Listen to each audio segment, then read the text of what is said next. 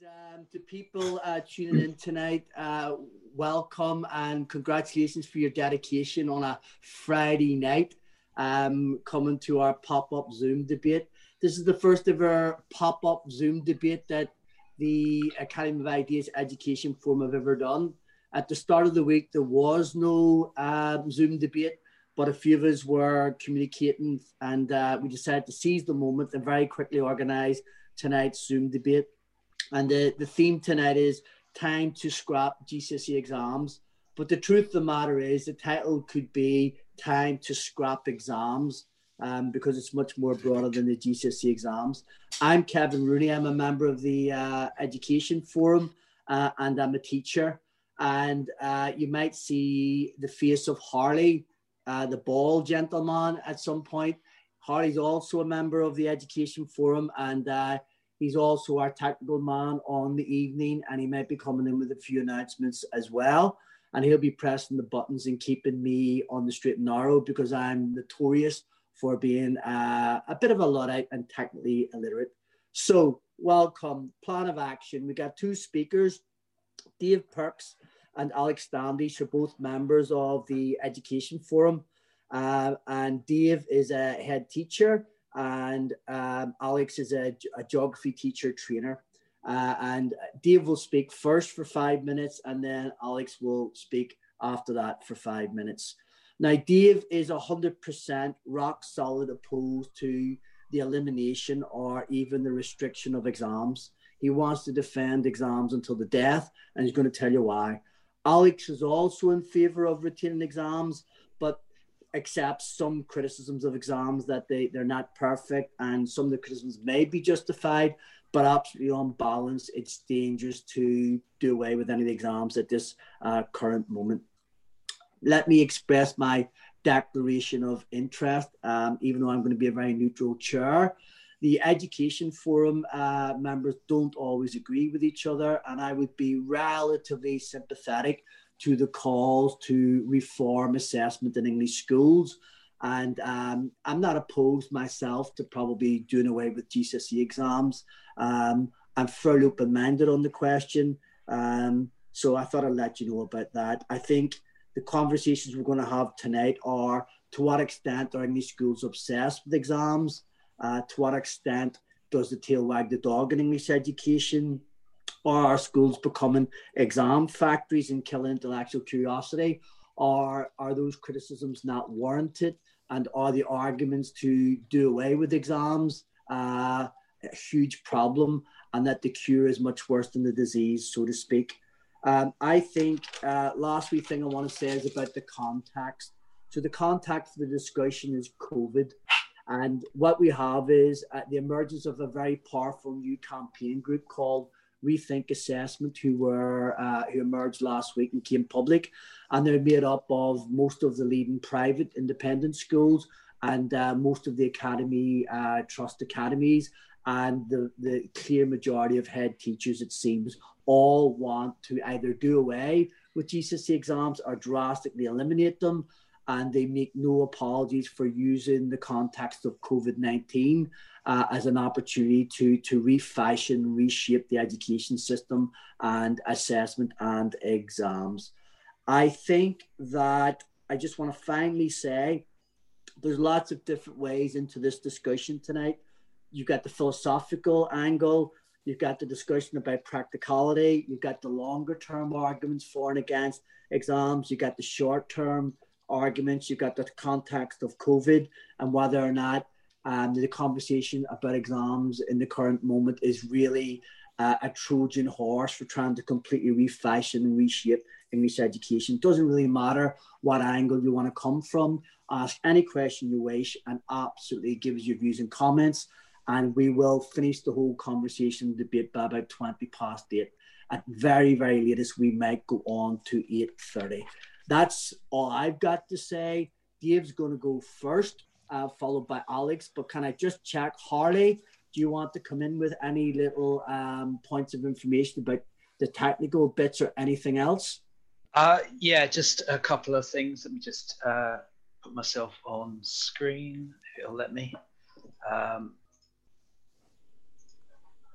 Okay, so hopefully people can hear me and see me. So yeah, Kevin mentioned this is a pop-up debate. It's our first pop-up debate. We've done lots of Zoom debates since lockdown started. In the days before lockdown, when the Education Forum met face-to-face rather than on a screen, after a heated debate, we'd head down the pub after our events to carry on the discussion, and from time to time people might feel moved to buy the organisers a pint.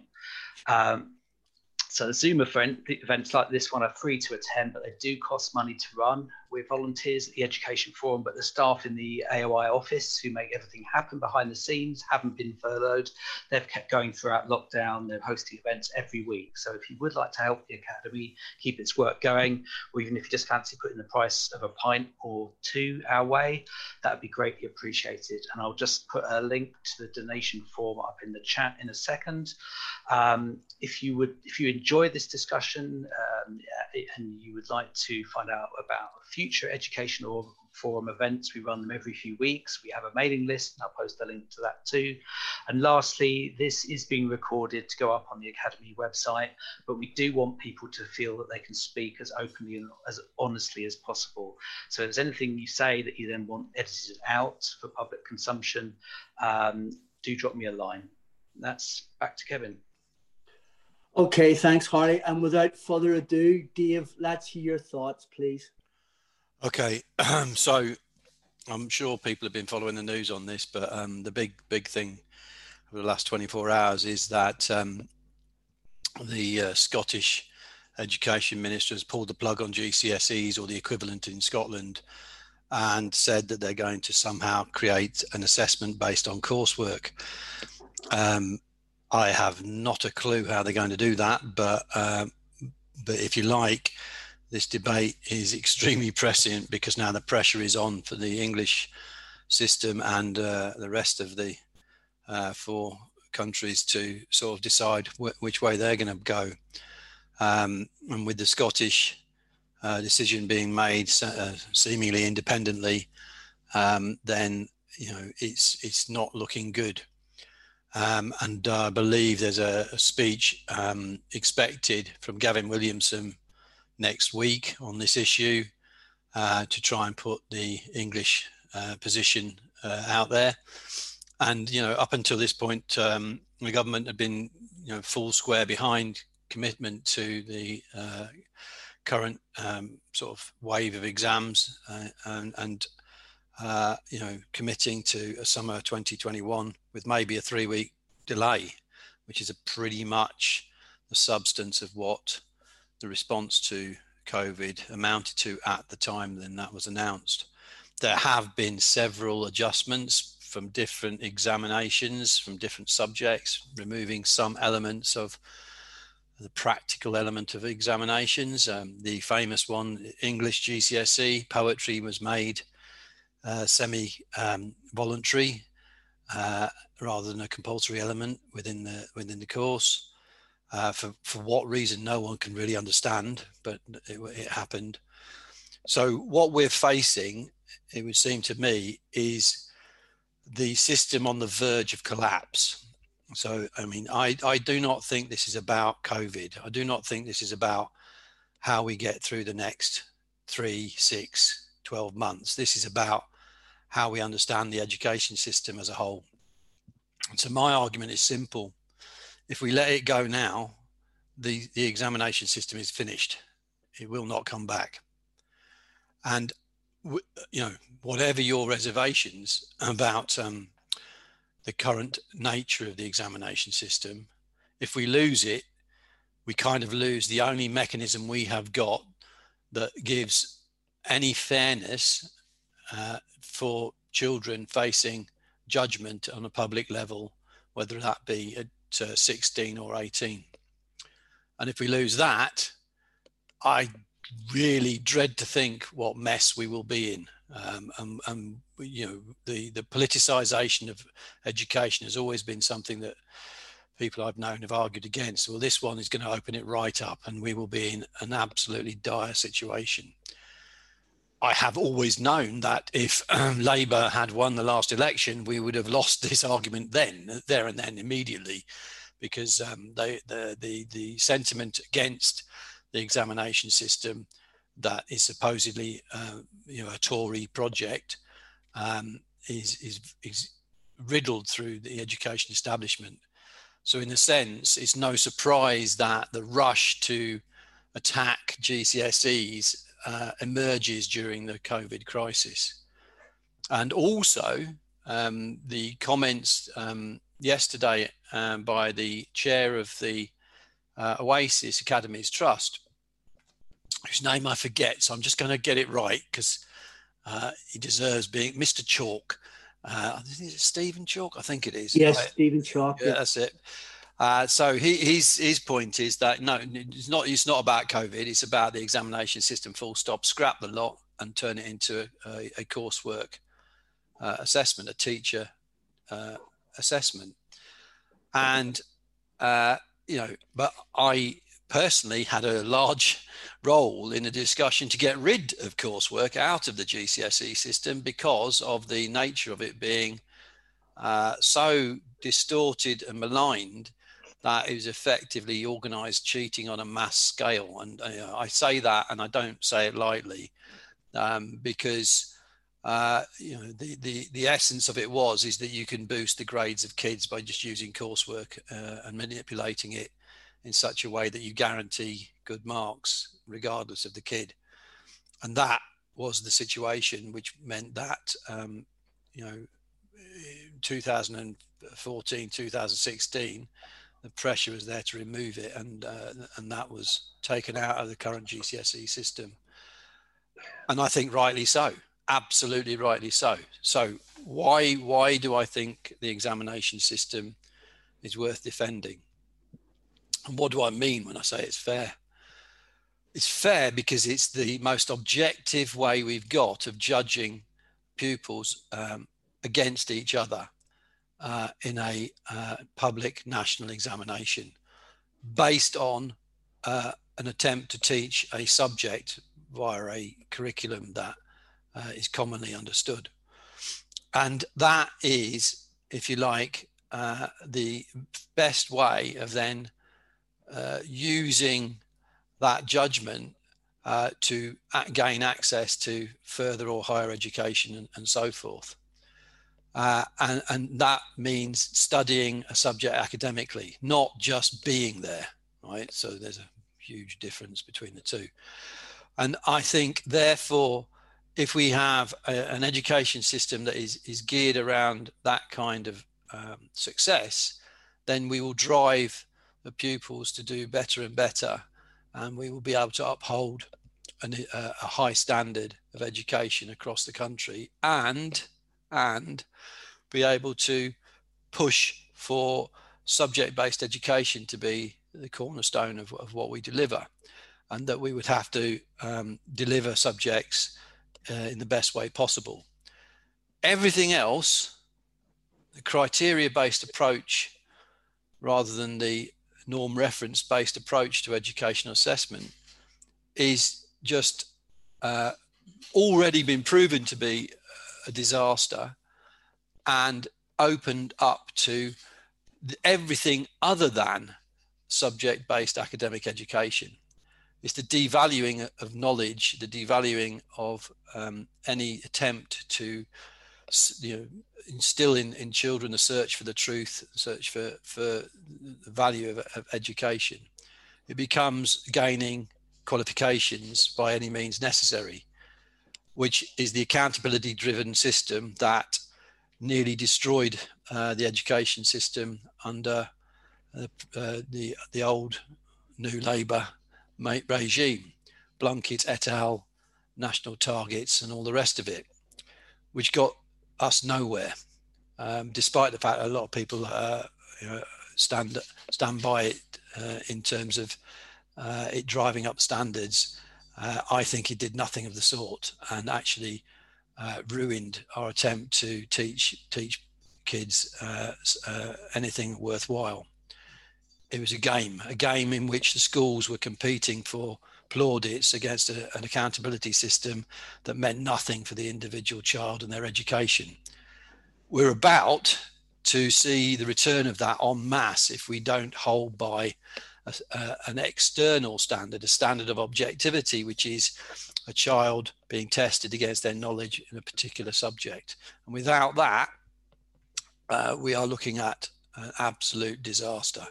Now, I know people who disagree with me and we have a fight about it, but that's good. I like that. But I think you just got to realize that we are on the brink. We are facing the absolute end of the system that has held together the English education system since the war, really. And I think without that, all the gains of mass education risk being chucked in the dustbin and replaced with being there, some kind of criteria-based assessment that will judge you on anything but your knowledge and your ability to understand something, whether it's for emotional well-being or other criteria, or just the fact that you can produce lots of bits of paper when someone asks you to. Right? So I can't go far enough in stressing the importance of this moment. So I hate to say this, Kevin, but I completely disagree with you, but there you go. So that makes for at least an interesting argument amongst ourselves. All right, so I'll leave it there and see how people respond. Thank you. Great, Dave. Absolutely brilliant. You've let it on the line. Happy days. And without further ado, Alex, over to you when you're ready, please. Okay, thank you, Kevin. So I've got to follow the head teacher.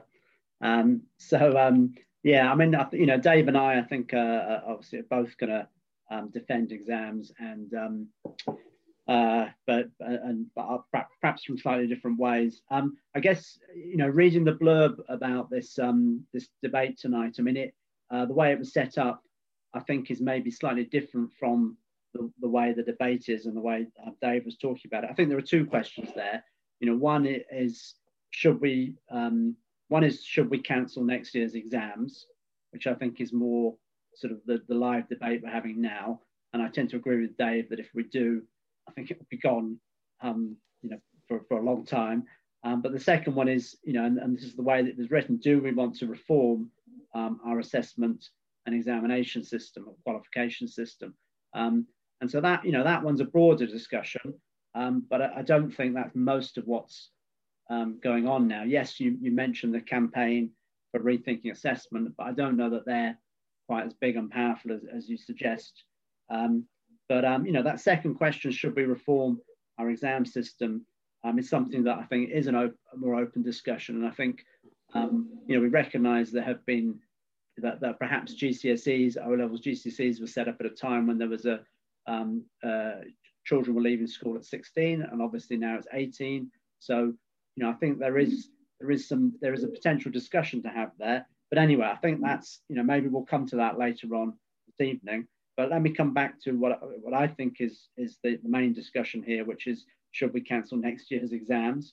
So I'm going to argue no. But let me start off by saying that I think I agree with what was said in the blurb, that schools place too much emphasis on exams, and so I'm going to argue that I think they're being used in the wrong way. I think if we make a distinction between exams being used to measure schools and teachers and making judgments on the performance of schools and teachers versus exams being used to make judgments on pupils, and I think they should be used for the latter. That's what they were created for, and we're misusing them when we apply them to schools and teachers, and we make them more important because the schools and the teachers know they're being judged on them, and that leads them down a path where they tend to take more responsibility for making sure those children do well. As Gert Biester says in his great book, Good Education in an Age of Measurement, in this performativity culture, means become ends in themselves, so that the targets and indicators of quality become mistaken for quality itself. So, you know, exams have become, teaching to the test, exams have become the thing that schools are most interested in, instead of broader educational aims. And because of this, as I said, I think that leads to teaching to the test, coaching, just, doing whatever you can to get those children, to a higher grade. And in a previous era, or previous decade, I should say, this was termed professional cheating by Douglas Holly. Yet today, this is the norm in all schools. So yes, that something needs to change, but I'd say it's more that we need to change the way in which exams are used, not to get rid of them. So I got 3 points as to why I think exams are important, and we should retain them. So one is because they are a culmination of learning. Exams provide students with a focus and an endpoint to work towards. And as such, that. All of us know what it's like to work under pressure when we have a deadline to work towards. We've all been through exams, and that pressure can be a creative process. It focuses your attention, it focuses your time, and it's something to work towards. And I think, also related to that, that's a life lesson. That's something we as young people have to learn as they grow up, to work under pressure, to work to a deadline, and to perform on a particular day. So I think in that sense, they're useful. And that sort of leads me into my second point, which is I think they teach young people to take responsibility for their own success. And, exams are a stepping stone to higher education, to training. And as such, the kids are taking responsibility for making those steps themselves. They know it when they prepare for an exam, when they go into the exam room, it's all on them. Yes, their teachers could help them beforehand, but they know it's down to them. And that's a good thing, I think. It's a valuable life lesson that, as I said, I think teaches responsibility. So again, that's a great reason for keeping exams. It's an intrinsic motivation for them too. And my third point, same as Dave was saying, really, they're objective assessments. Okay, that teachers, wonderful as teachers are, they invest themselves in children's education. They work with them for years. They work with them to improve their performance. They want them to succeed, which is what they should do. But because of that, they're not the best people to judge them, okay, because they're personally invested in them. So in most school systems around the world, we separate teaching from examination because it can be objective. Okay, and just, so to sum up, we shouldn't minimize the disruption they've had, okay? Obviously, they've been a lot of them are out of school for months, varying amounts. And we know that, there was differences in the way the online provision, some children had access to computers and online learning, others didn't. So we shouldn't minimize that, and that should be part of the discussion. And obviously there could be more disruption down the way. But I guess, we are where we are. And the question is, what's the best way forward for those children, their education and their future? And I would suggest that exams,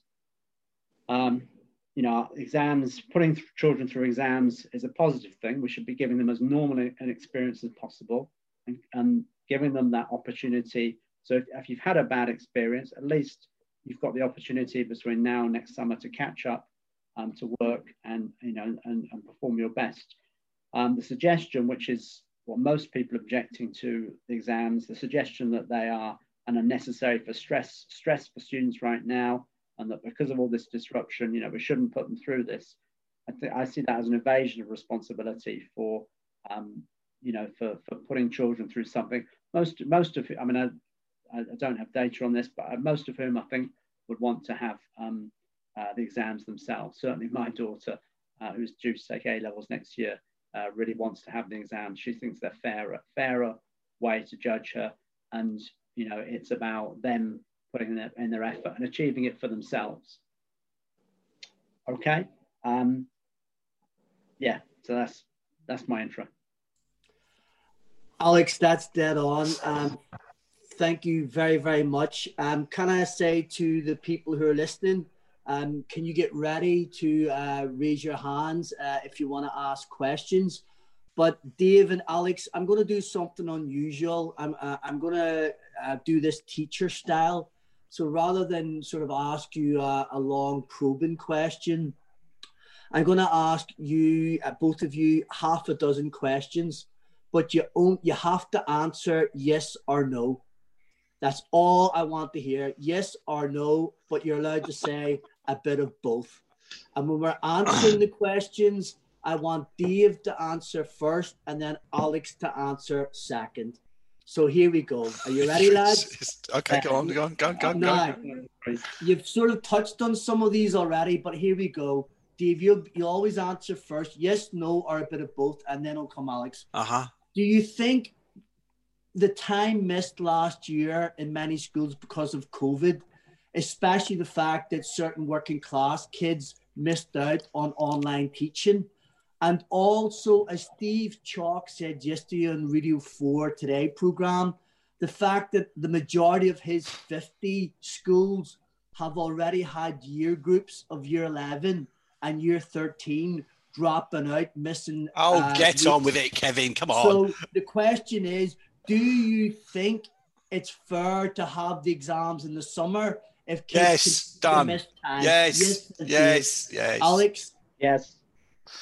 Second question. Kenneth Baker introduced GCSEs. He says they no longer make sense today. Do you agree? No. Alex? No, but there's some, just, happy to have some discussion on that. Good. We'll get the discussion. Question 3. Do you trust teachers to assess students? No. Dave? No. Alex? They're not the best people to assess students, no. So you don't trust them. Great. 4. Is it sensible to have high-stakes exam at age 16 and again at age 18? Yes. Alex? In the current system, yes. 5th question. Do you accept that many schools have become little more than exam factories in the last decade? That would depend on whether they're any good at it. I want a yes or no or a bit of both. I don't even know I can answer your question. Fine. Alex? There are a lot of exam factories out there, yes. Great. Last question. Do we need to rethink the way we assess pupils? Dave? No. Alex? No. But I'm open to talking about when we assess them, and but that's tied, I think, to bigger changes in the curriculum. Brilliant. Okay, so I'm about to take people who want to ask questions, but just while I find the people who want to ask questions, if there's any hands showing, Harley's going to help me.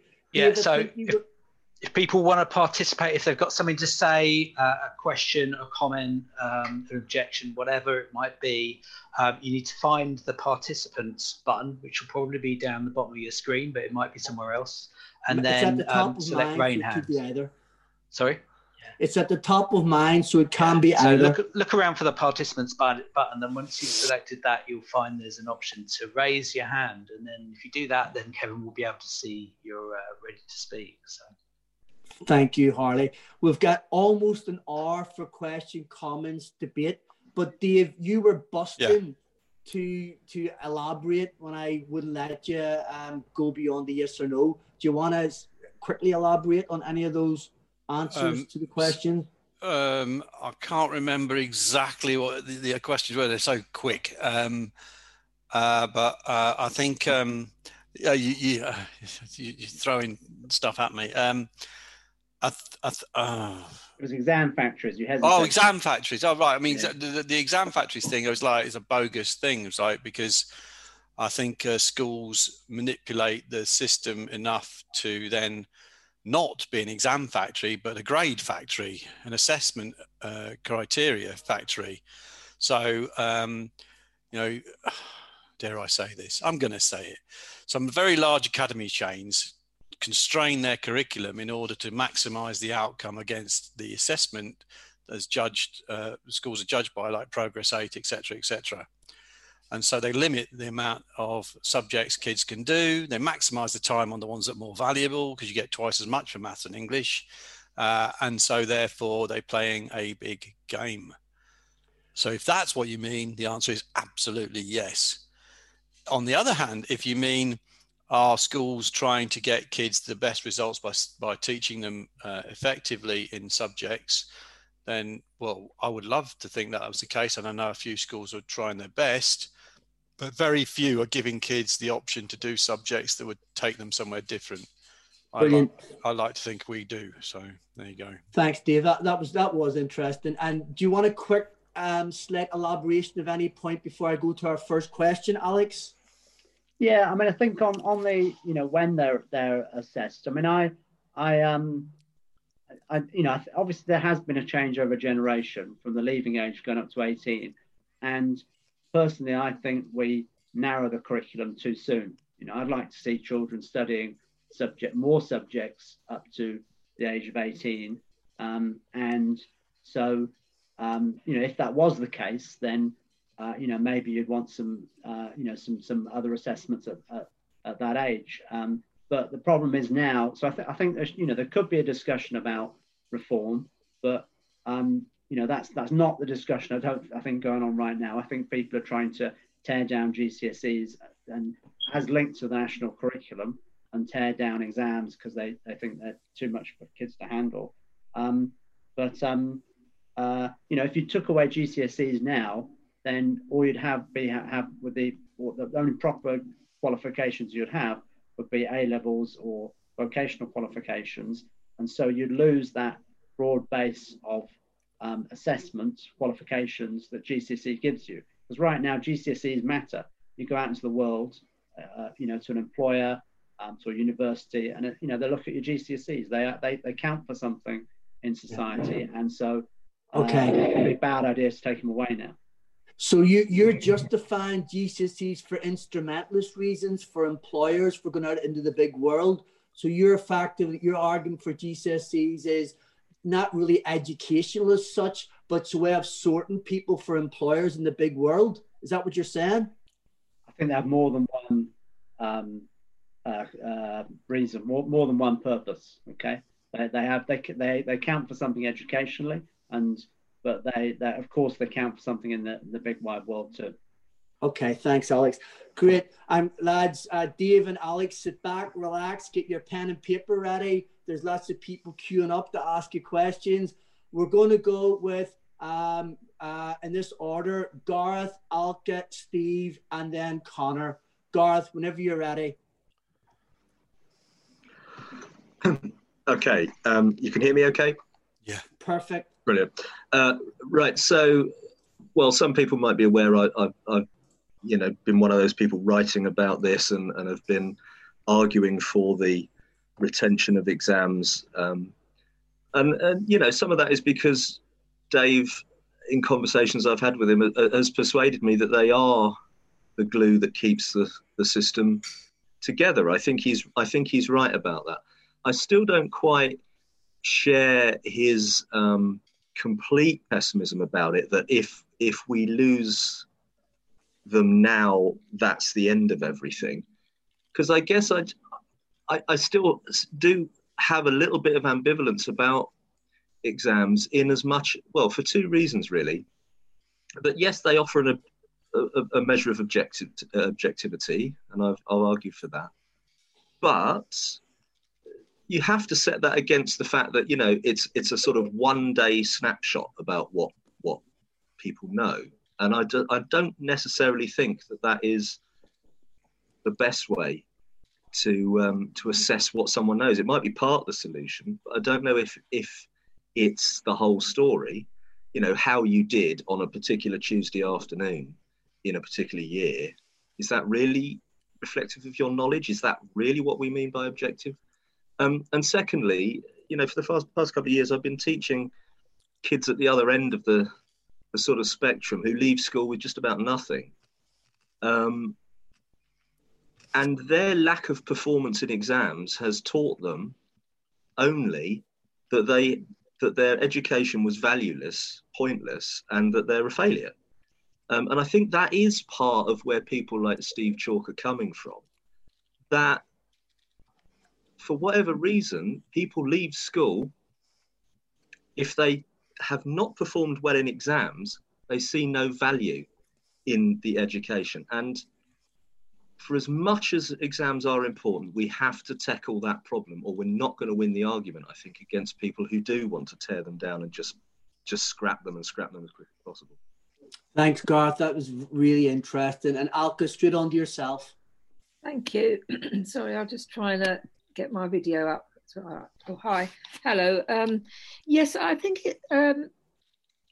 I think, I mean, if it's exams that are holding the education system together, then I think that's indicative of such a major problem in the way that Gareth's just spoken about, because it really shouldn't be an exam system that's holding the education system together. And I think it's worth remembering a bit historically that it was, we haven't always had an education system based on exams. There were O-levels, but it was the Labour Party that pushed for non-O-level students to have what then became CSEs, in a bid to sort of for the reason that was a way of equalising educational opportunities, but that was still very tied to an economic reason. And, the idea you have these better opportunities to get these grades to then enter the world of work. So, but, like Alex said, there were kind of, exams have had at least two functions.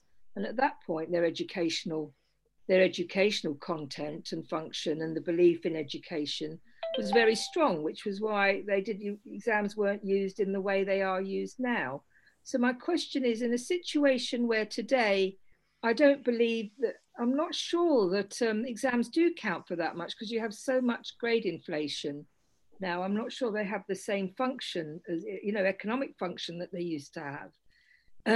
So what are they actually used for exactly? And I mean, there's certainly they're used for a kind of systematization. Their figures are number crunched and fed into international league tables and comparative charts and all that kind of stuff.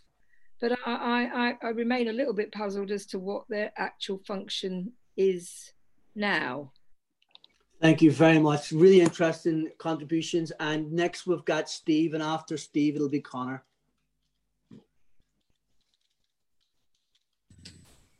Hang on, I need to unmute myself. Can you hear me? Yes. Hear you loud and clear. I was muted before. There's the punchline to an old joke is that I wouldn't start from here. What I mean by that is that I'm fairly sympathetic to the idea that exams are perhaps the least bad way we've got of assessing what we currently assess. We've talked about the various limitations and weaknesses of them, which I agree with, but other systems have weaknesses that are at least as serious. But that is based on the assumption that you have a fairly traditional academic curriculum with a large factual knowledge base that you want kids to be able to reproduce chunks of in a limited amount of time. If that's what you want to test, then we test it quite appropriately. If you want to test a different kind of curriculum or a more varied curriculum, then you need to look at an assessment system that is also more varied and more fit for purpose. So the session is not about curriculum, and I'm not going to try and sidetrack us into that. But I do think part of the answer to the question we are asking is, what are you trying to assess? And if what you're trying to assess is what we currently have, it's kind of all right with limitations. But like I say, I wouldn't start from there. The other very quick thought I had was, any sort of significant change is going to take time, and it's not going to be ready in any kind of sensible way by next summer. Even if you spent the next 6 or 7 months furiously designing a non-exam based system that might work as well differently, I can't see that there's any chance of that coming in nationally, either in Scotland or England. And I think Scotland have created a real problem for themselves. Absolutely.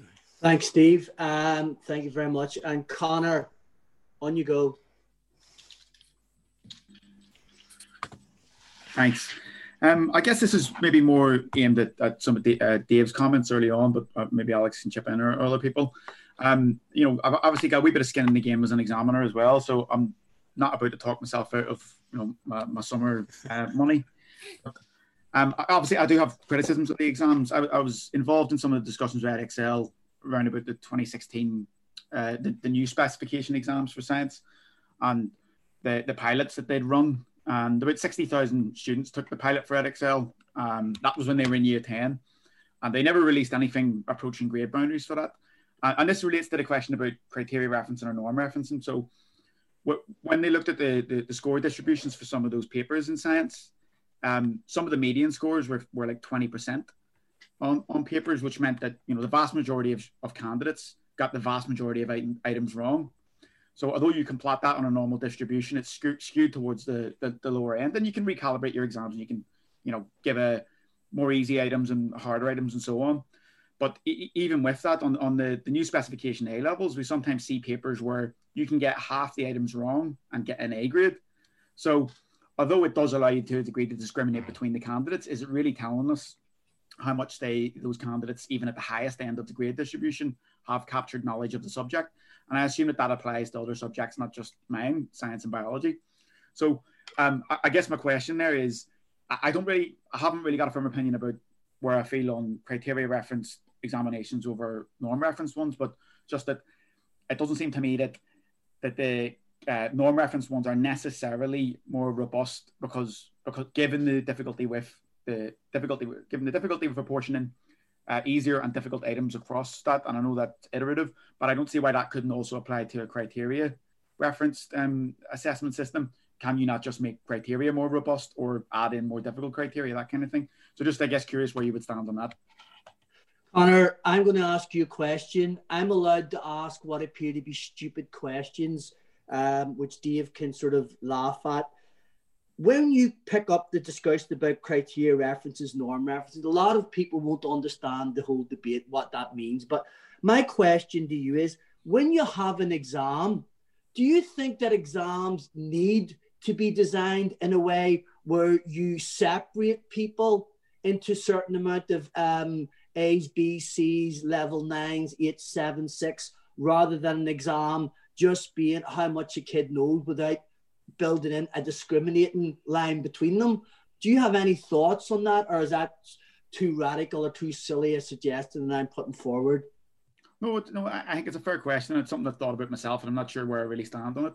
But I can only really see the pressure to have norm referencing and therefore comparisons between students and ranking students and so on if there is some sort of scarcity externally in wherever the exams are supposed to be for. So if it is, in the case of, say, Alex, and employers and jobs or access to courses, if there is scarcity of access to courses, scarcity to jobs, I can see why people would argue for norm referenced assessment allocation. But then I would be against, I would critique a society that has that degree of scarcity because then it impacts on the way that we rank students. And I'm not sure I'm 100% comfortable with that, but I do understand why it happens. I've got you. Brilliant. And Alex and Dave, you can pick up whatever you want, but can I be honest? I'm particularly interested in something Alka said, Dave, which is if exams are the only thing that's holding the education system together, we're up shit creek without a paddle, effectively. And that's not a very good argument for wanting to maintain exams, is it? Question mark. No, but it's not a good argument for anything. I mean, if we're already up shit creek, what does it matter if we go down the left channel? You know, it's like, I don't think that's the point. Okay, look, Alka went back to O-level and CSE. My God, that's a long way back. I taught the last year of O-level. I'm that old. And that was O-level electronics, which is even more rare. Anyway, in Newcastle upon Tyne of all places. However, if you are teaching some knowledge, an exam is the way you assess it. That's it. It's chalk and cheese. It's like not chalk and cheese. Sorry, it's bread and butter. They go together. You can't separate them, right? Yeah. You can't separate them, and therefore that is just a sort of a misunderstanding, right? As far as I'm concerned, in what we're doing as teachers. If we're not teaching them something, then you can do what you like, right? You can assess it in a different way. But I think if it's a knowledge-based curriculum, then, and that doesn't mean just rote learning, that means understanding and applying as well, then an examination is the best way to do that. So I think Alka's point linked in a little bit on Connor's point on the grade inflation and whether an exam where you only need 30% to get a pass mark is a worthwhile exam.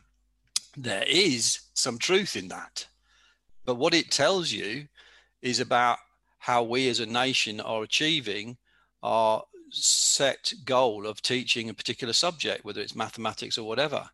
And if we're having to set grade boundaries that low to achieve a pass mark to satisfy political directives that so many people must pass, then we are failing to do that job and we are not teaching the subject.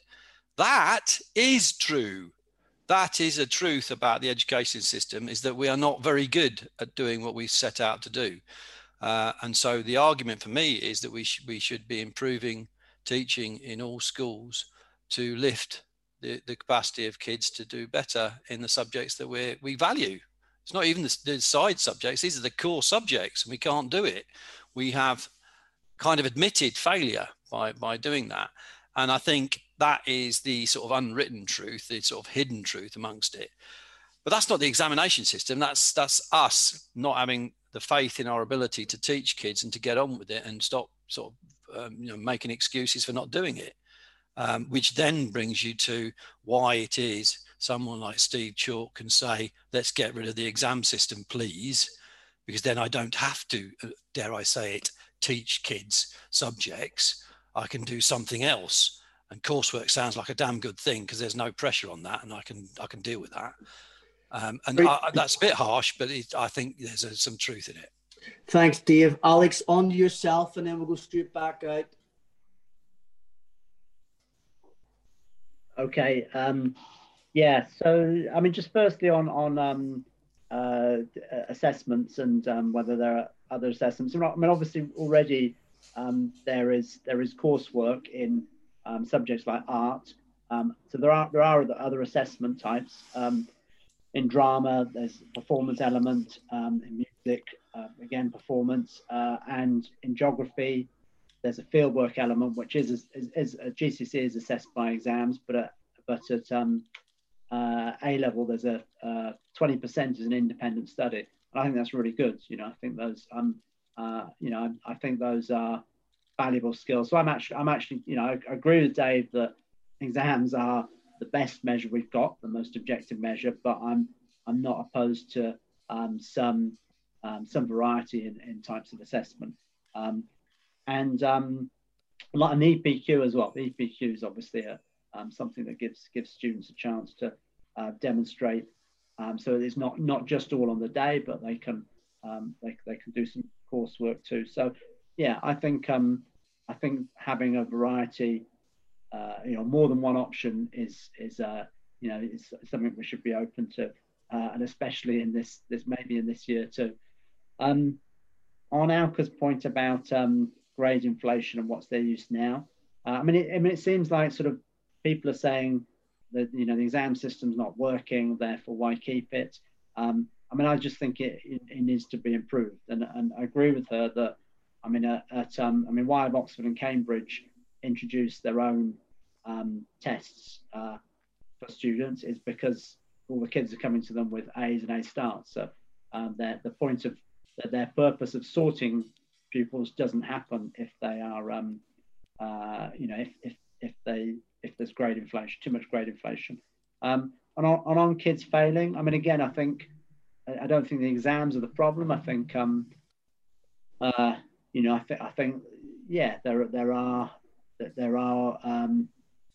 there are problems with the education system, and that it's not. I think there's problems communicating, in terms of values with, I think particularly working classes, and but I think there are bigger problems to the system that need to be addressed than just exams isn't the answer, or different assessment isn't the answer. I think there are bigger problems, so you can't just blame it on exams. Thanks, Alex. Really interesting. I'm about to go back out, and I'm going to take in a wee second Janine and Harley after that. But I want to say to everybody listening, we've got just under 25 minutes left, and I want to think out loud about 3 things, and I want people to come in and tell me what you think. Dave, first of all, says schools are about teaching knowledge, and the best way to do that is that we need an exam. But has he convinced you of that?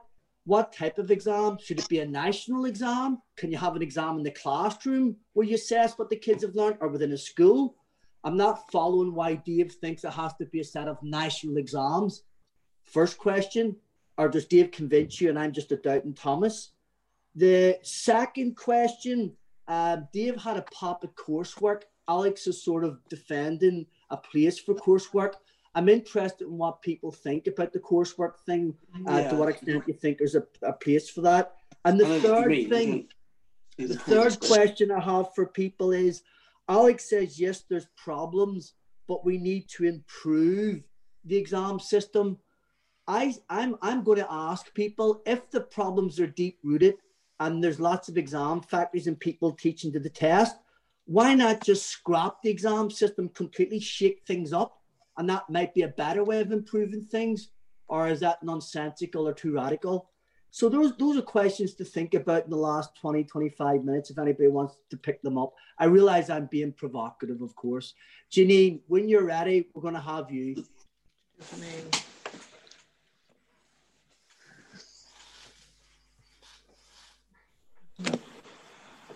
Okay. Hello, I'm Richard. I'm Janine's husband. Hello, Richard.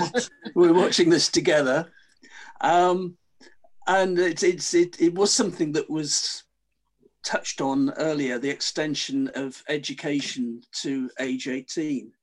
I suppose, given I'm probably older than most of you people there, I have, I suppose, some very old-fashioned attitudes, and one is, why on earth do we keep children who are failing or who are just plain non-academic at school beyond the age of 16?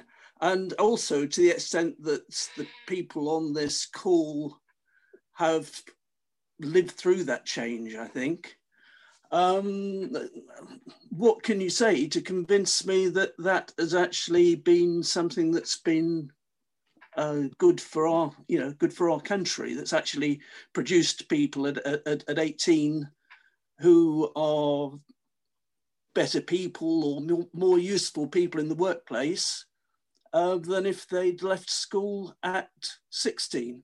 And just one idea which Jan has added to that and asked me to put in is, would there be a benefit in taking those people out of education for the years 16 to 18 and then bring them back to complete their education, when they're at least older and maybe more mature?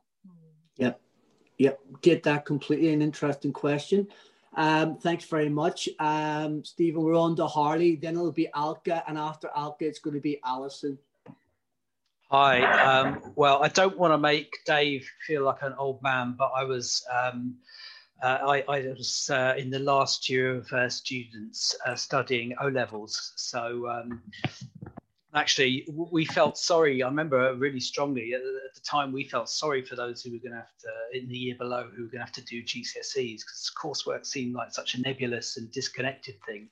Whereas, O-levels, A-levels, we felt like we were working towards something cumulative and so on. Actually, just to disagree with Gareth slightly, who I think pointed out that, exams, aren't they just a bit arbitrary on the day, depending on how you're feeling? Well, I think at the time, certainly me and my friends, we felt that exams are pretty fair. Actually, we did well in some and badly in others. And we knew that on the day there was a bit of leeway, but broadly speaking, because there was a sort of body of work behind it that might either be really well understood or not, and well grasped, then broadly we thought, people recognised they got the result they deserved, I think. But anyway, just to go back a bit further in history, Dave mentioned objectivity and the importance of external standards, and that was what exam provides for him. Now, I've been reading recently about a lady called Frances Mary Buss. She was the first headmistress, that's what she called herself, the first one to do that. She set up North London Collegiate School in Camden back in 1850 to give girls a liberal, like a broad education rather than a domestic education, which was the norm at the time. And this was at a time when people thought education full stop was just too stressful for girls. It would actually make them ill. And there was all these scientific reports claiming to talk about the damage that it would do to people's health, to girls' health. Now, she went against the grain. She entered her pupils in the Cambridge entrance exams, which were relatively new then, and they did really well. She proved that they were just as capable of doing difficult subjects as boys were. She, is objectively showing that for the world. But also, actually, at the same time, discovered that in some respects they weren't as strong as she thought, and maths was a bit of a disaster. But then that just made her go away and think, right, next year we're going to get that sorted. And so they did. And this was a key moment in the history of education of girls, and it opened the doors through which many others went. But today, you get people talking about, the stress of exams, or even school in general, that, it's just damaging to children and their mental health and so on. And any attempt to talk about an objective standard will generally get you laughed at. So I think we've lost that sense that an objective standard is possible. And then just another what I think's taken the place of that is, or partly is, this belief. You look at the effort the child puts in, and it's interesting. I've just been reading this book. Hopefully you can see it. The Moral Education by the sociologist Emile Durkheim, written in 1925. And this goes back to first principles of morality and education. Absolutely brilliant book. Highly recommend it. But just last night I was reading this bit about the morality of rewards, as in exams.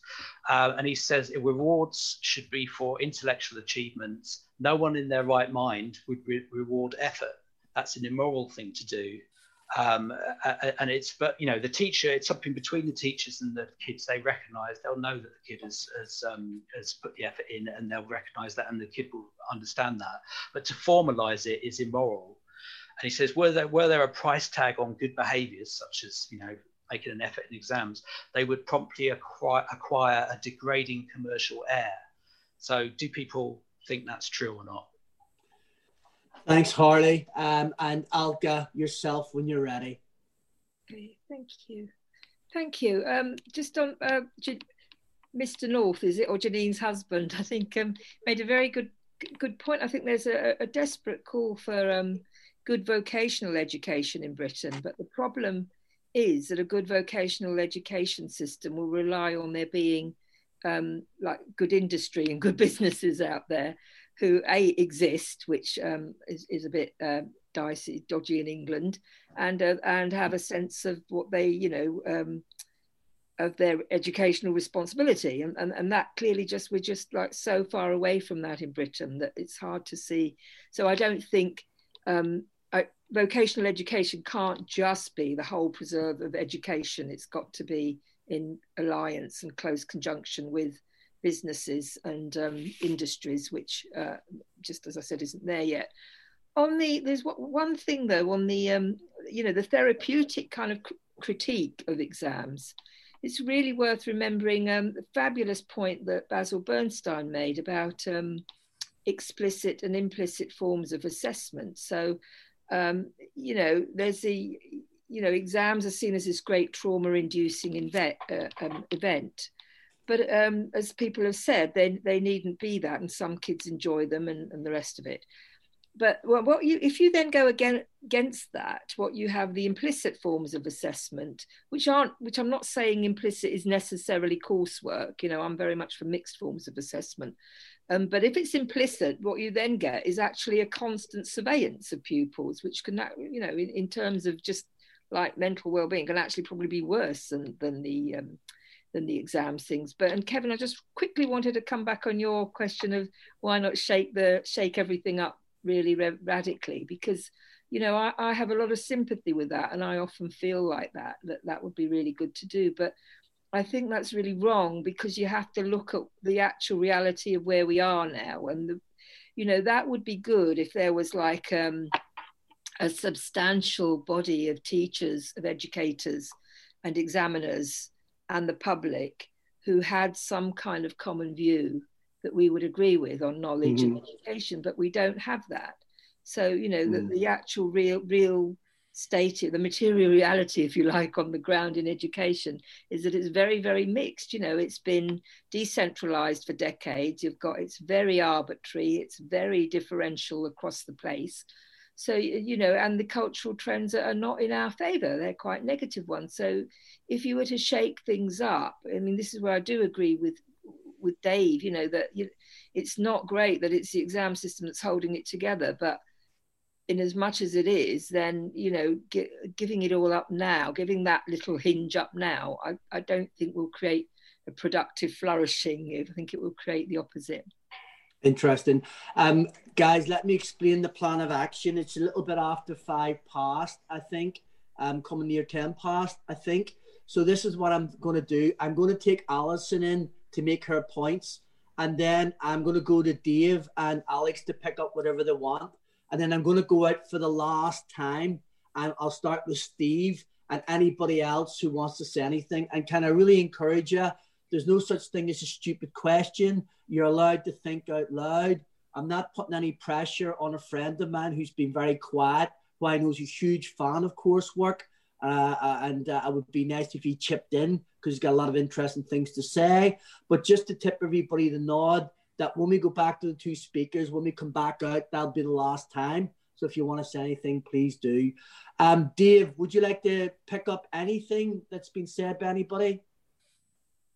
Oh, sorry, forgive me, my mistake. Did I say Alison first? Apologies, Alison. Tell us what you're going to say, and then we'll go back to the 2 speakers. Apologies. Thank you very much. Well, I work for the Centre for Personalised Education, and we support alternative education in all of its forms. It's a passion of ours that we think that there should be a range of ways of getting qualifications, a range of different qualifications that are suitable to the different aptitudes of children. We're not fulfilling our duty in law to educate children to their age, ability and aptitude if we're putting them all through a system that's going to fail some of them and not measure their particular skills and aptitudes. And we're putting them through this inevitable failure. There are children that I see every day that are never going to get GCSEs, but are forced to sit them at school and just come out with a waste of time, as was hinted at earlier. The other aspect is that we always have to remember those private candidates, in particular the home educated children, those home educated children who have been absolutely systematically discriminated against this year. There's a massive campaign to try and get some justice for those kids who've done all of that work, who deserve a qualification as well. So in any system that we look at in the future, we have to make sure it's accessible to all walks of life and people that are both in school and not in school. Thank you. Thanks, Alison. Thanks very much. Dave, Alex, over to you lads to pick up what you want, and then we'll go back out to the audience for last time. I kind of want to sort of have a go at Gareth's thing about kids who aren't going to do very well in the exams, because obviously, that will, pull at people a bit and think, well, isn't that unfair? They're just going to get told they're a waste of time. But that depends on how you address it, right? So actually, you won't believe this after all I've been saying, but I don't think exams are the be all and end all of education either. So the point is that you educate, not that you assess. And if you educate, even if a child ends up with a grade 1, 2 or 3 at GCSE, but you did them the respect and honour of teaching them the subject, then they may not get the qualification, but you've still educated them. And you know what? They'll understand that and respect it. And maybe at a later stage, as I think one of our speakers said, at a later stage, they can come back to it. If you don't educate them because you think they're never going to get it, so you say, I won't educate you, I will not put you in for a GCSE, I will not teach you those subjects, then there's not a chance. You've written it off and not even bothered to do the right thing by the kids. Then I am totally against that.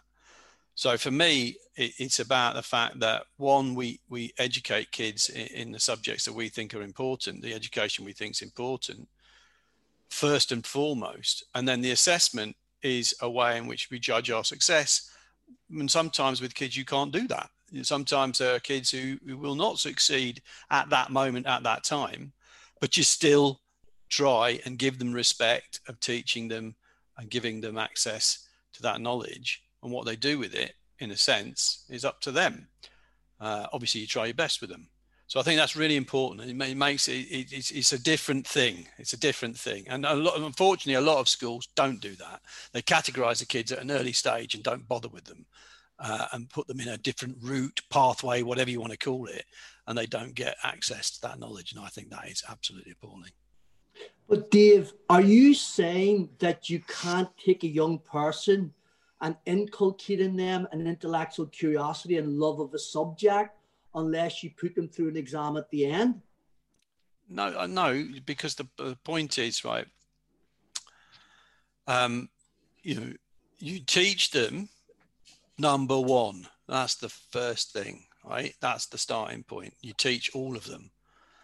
Then you assess them to give them at least the respect of saying, this is how much you know, on a public judgment. And I don't think it came across maybe, but it's a public judgment of that child at that moment under those conditions. And that means something, even if it's a bad score. It tells them, I've got work to do. I've got to think about what I am, how I am, and the effort and so on. I think Alex described some of the stuff that goes with examinations really well. And that helps them. That judgment helps them. It means they understand who they are. If we lie and say, pat them on the head and say, give them a piece of paper that says, here's a qualification in diddly squat nothing, you've done really well. That is not a judgment. That is a dismissal and a cynical attempt to avoid telling them how well they're doing, and it doesn't go well, right? So I think the whole thing about CSEs is everybody knew, because I can remember, everybody knew that they were failed attempts to create a vocational qualification that didn't count for diddly squat, and employers didn't like them either, right? So it doesn't matter. If you have a standard, a national standard, it's a good thing. It gives kids. I was talking to one of my kids today about this, who said, very honestly, I know that it's traumatic and it's a challenge, but I want to know that the work I've put in for the last 5 years is worth something. I want to sit the exam. Okay, it's really interesting. I've got so much I want to say in relation to what you've said, but I'm desperately going to try and remain an impeccably neutral chair. So I'm going to go straight over. These are the Alex, sorry. We'll hear from you, Alex, then I'm going back out for the last time to the audience. Okay, I'll just pick up on the vocational educational, particularly that 16 to 18, because that's one reason for keeping the exams at 16, because that's where the national curriculum ends.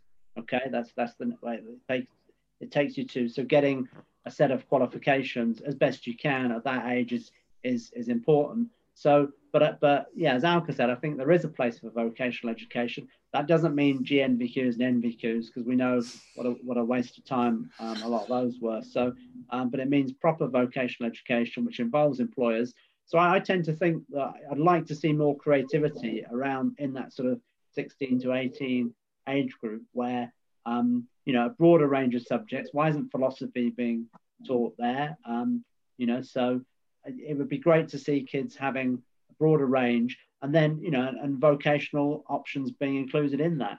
And also you could say you didn't do well in your GCSEs at 16, some scope for being able to continue in some key subjects, obviously maths and English, that employers really value. So or sciences, so whatever it is, but some scope that you could continue that, perhaps while you were doing vocational education as well. So I just think we can be more creative at that age bracket. But I'll leave it there for now. Alex, that's great.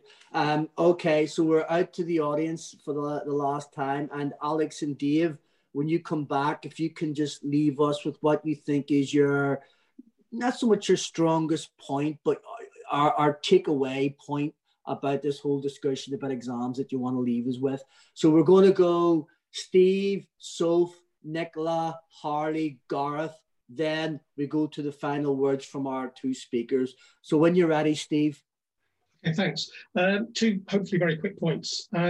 Some of the discussion, not particularly tonight, but outside this meeting, has been based on a false assumption that, quote, and this is a Conservative MP very recently, children stay at school until the age of 18, why on earth should they take these exams at 16, unquote.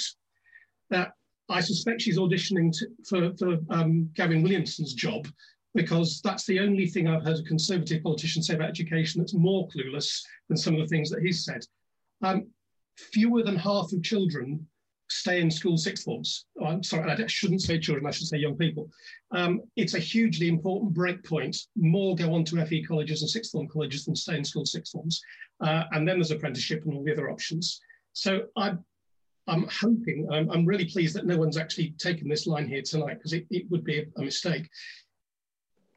There's a huge break point at 16. You need some way of knowing what young people have achieved up to that point, whether it's GCSEs as they are, or a different version of GCSEs, or something else, or a combination of different things, kind of maybe matters less in some ways, but you need something. You can't just scrap the whole lot.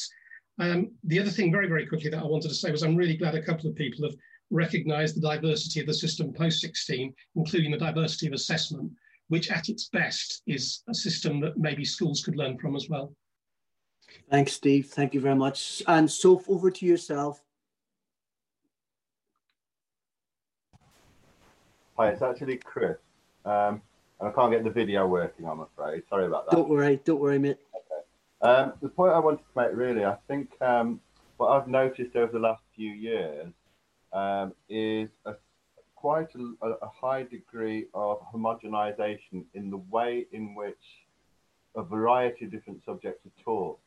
And I suspect that the emphasis on exams across the whole curriculum has led to a situation where lots of different subjects are taught in the same way because the criteria of assessment is the same.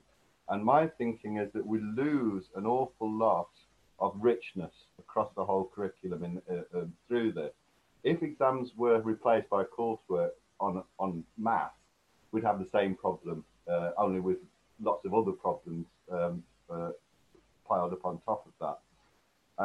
I think we need to try to bring back subject-specific knowledge and more sort of autonomy within each subject as a separate discipline, so that we start to engender more richness, more of a sense of learning in so many different ways, and that we should take from that, we should take the unique value of each subject, lead that into different styles of teaching, and then that should be what leads to the assessment of what form of assessment is preferable. Really, really, really interesting, Chris. Really, really interesting. We should have more time now to come back on that, actually. I think we're on to, yes, Nicola, you'll be next, then Harley, and we'll finish with Gareth before we go to our two speakers. You're ready, Nicola? Thanks, Kevin. Can you hear me? It's clear as a bell. Brilliant. I wanted to say something about coursework, but can I just pick up on what Chris was saying about the subject knowledge and the uniqueness of the subjects? Yes, sure. And actually, it does link into my point about coursework. As a geography teacher myself, one of the things that I'm absolutely in arms about is the loss of the fieldwork element that we should have in this year's exams and aren't having. Yet the exam board have seen, Ofqual have seen fit to keep the unseen fieldwork parts. And for me as a geography teacher, one of the things I do when I'm out in the field is I teach an awful lot of those skills because it's relevant, the kids see it, And not having that opportunity is really detracting from what we're teaching in the classroom, because some of those skills you just cannot develop in the classroom. They've got to be done because they're geography specific, and because it's the kind of thing that students do need to experience, particularly those that then go on to A level, because they're going to be missing those key skills now, ready for when they do their NEA. And with that, my argument is that I do feel coursework still has its place with particular subjects. And when we move to controlled assessment, and now we're just on exams, and we're on that paper 3 in geography, where it is just an examined element, I do think we've lost something there that gave students the opportunity to be able to show what they know and what they could apply. And yes, I appreciate why a lot of coursework went, but I do feel that the argument is there, particularly for humanities subjects like my own, where you got that breadth of knowledge, that breadth of understanding that you didn't necessarily get to take through to the exam. And what I do feel is that I've become more of an exam churner as the narrowing of how I can teach my subject has occurred, rather than being able to teach it simply for the passion of teaching geography, which is what somebody referred to in the chat earlier on. Because ask me anything about geography when I'm in the zone for teaching that particular kind of topic, and I can wax lyrical for ages. But when I'm being really narrow about it, ready for these exams, it does detract from it. And because there is so much content that we've got to get through, we're in a position where we are losing that passion, because it becomes, right, today you are learning X, Y, Z, and tomorrow you will have to learn A, B, C. Yes. And moving it forward, we've got to see where that takes us. So yes, I think there's an argument for keeping GCSEs as they are, or at least looking at reforming them to suit different subjects better, but then to broaden out in other ways for those students who are less able, less capable. Nicola, I thought that was an incredibly interesting point again. Can I ask you an outrageously cheeky question? I'm sympathetic to what you're saying, but here's my really cheeky question. When it comes to coursework, what percentage of teachers do you think cheat on coursework or have cheated? Or do you think that's an outrageous slur? No, I totally understand why you're asking that question. And unfortunately, I do think the percentage is a higher percentage. We could be talking something like 75, 80% of teachers. I know for one, I was really, really careful about what I did to ensure that students were producing their own pieces, but I can't hand on heart and say that was the same for the colleagues that I've worked with, and certainly for evidence that I've seen in terms of coursework and how it was delivered, how students were coached through it. And that's why we lost it ultimately, because too many were doing that. Great, thanks Nicola, thanks a lot for that. Harley, you're on. Okay, Alison, just wanted to pick up on something Alison said. She made the point about children being good at other things that exams don't measure. I think Nicola may have alluded to this as well. Now, I'm not sure if I'm being fair to Alison or representing your point correctly, but I've certainly heard a lot of people say something very similar, which is that, exams don't represent the whole child. That's the phrase they use. They don't represent the whole child, and children have so much more to offer. And that's all true. But as Dave said, I think exams are not the be all and end all. They measure what they measure, and they fulfill a useful role in that. And you can question maybe whether or not it's right that society values those particular things that get measured. But, children can demonstrate other qualities they have in other ways, and that's what a CV is for. And often those qualities are what marks them out when it comes to things like job interviews. But on the other flip side, would we really want every aspect of a child's life to be measured?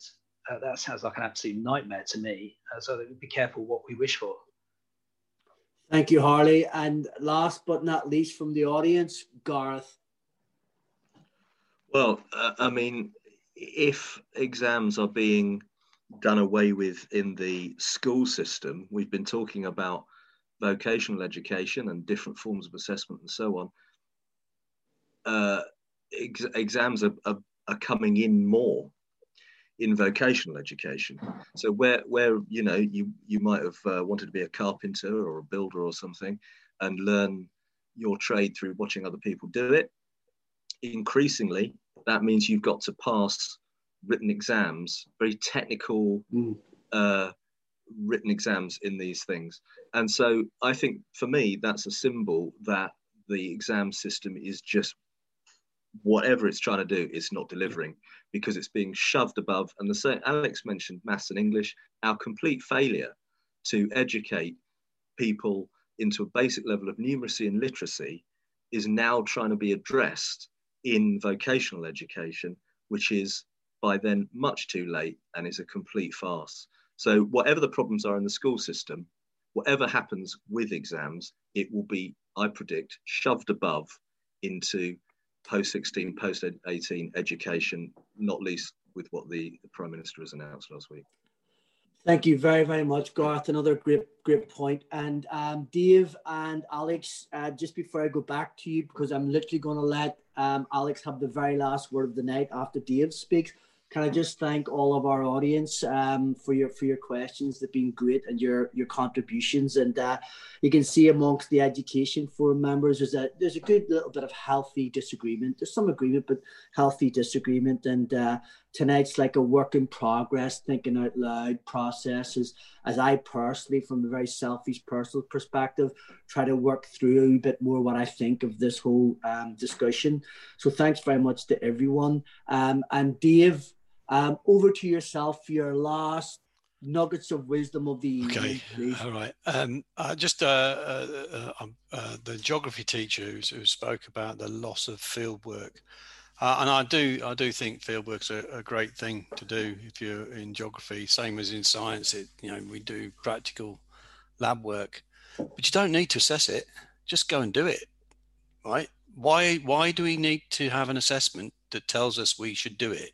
Why don't we just go and do it? So if you don't do practical work in science because there's no assessment in it, then you are really being stupid, right? If that's a problem with your school and your school won't let you do it, then you're going to have to fight for it and argue for it and argue for the space to do what you think is right. But there's absolutely no reason why we should sort of deny kids access to something because the public examination system dictates otherwise. And I think that's where teachers have got got to stand on their own 2 feet and argue for what they think is right for their subject and the way it should be taught. And I would stand by that. And that's, I think, a really, really important thing. However, bottom line, if we don't have an examination system, then I think we are doomed if we think we're going to be able to promote knowledge-based education in any form whatsoever. I think Alka sort of alluded to this a little bit earlier. We're in a bad place, but it's not going to get better if we lose the exam system under the disaster of COVID. It's going to get much worse. That's my point. So if there's ever a time to stand up and fight for the right to be examined, it is now. Stand up and fight for it. Thank you. Thank you, Dave. Thank you very much. And Alex, straight on to yourself. Okay, yeah, you beat me to the geography coursework. I was going to make the same point, and it's not, and it's still going to be. I believe there's still some. It's still going to be some assessment of it, but obviously they've taken away that you have to sign that you've done the field work and so forth. But it's also not it shouldn't be seen as a permanent thing. I think it's just it's while obviously we have the situation where it's very difficult to get more than a few pupils together, then taking them off the field work is obviously a difficult thing. But relatedly, Nicola, I mean, and someone else was talking about narrowing the curriculum, and I mean GCSEs are not good as they are. Okay, I don't think anyone said that tonight. They are too narrow, and they don't reward independent thinking. I know of teachers who kind of have to coach some of the brighter kids not to think too hard in the exams because they're quite formulaic in terms of the marks and so forth. And my least favorite words at the moment when I go into school are success criteria. Like I walk past classrooms and it's, you know, here's your question, here's your success criteria. It's just, that's not education. Okay, that's training kids how to pass exams, and it's despicable, quite frankly. Anyway, so I'd like to see exams reformed for independent thinking, and I guess to finish, the main argument being put forwards is that the moment is that obviously they're kind of too stressful for kids, and you know, we hear quite a lot of that, but actually Harley circulated some statistics, and this is in the negative. So parents who thought exams should be cancelled, GCSEs it was 26%, A levels it was 22%. So that means the majority are in favour of keeping them. Teachers who wanted to cancel GCSE and A levels, it was 28%, and then 47% thought they shouldn't be cancelled. So, you know, I think we're hearing quite a lot, of people, but I think they're a minority, and maybe that's interesting why we're hearing so much from that. You know, I think a lot of people out there still do value exams. Be good to hear what more about from the students as well, as to whether they want to keep them. But yeah, agreed. Let's defend them. Alex, thank you very much. And Alex and Dave, thanks for giving up your time, lads, and making the effort to give us your thoughts and provoking a really interesting discussion. I'm very selfishly taking lots of notes for myself, and I've got 3 full pages of good points from you and Dave, and also from the speakers. I'm about to wish you a really good night and a good weekend, guys. But before I do, I'm going to pass over to Harley, who's the man behind the scenes, who keeps me on the straight and narrow and all of his, and he might have a couple of the announcements or whatever. So Harley, you get the last word on the night. Only just to remind everybody that if they've enjoyed the discussion, please do sign up or go to the Academy of Ideas website and click on the big colourful donate button and put a figure of your choosing into the box there and press send. It'd be much appreciated. Thanks, everyone. Thanks, guys. Have a good night. I'm off for a nice glass of red wine on my Friday night. So have a lovely evening, guys, and all the best. And thanks for coming.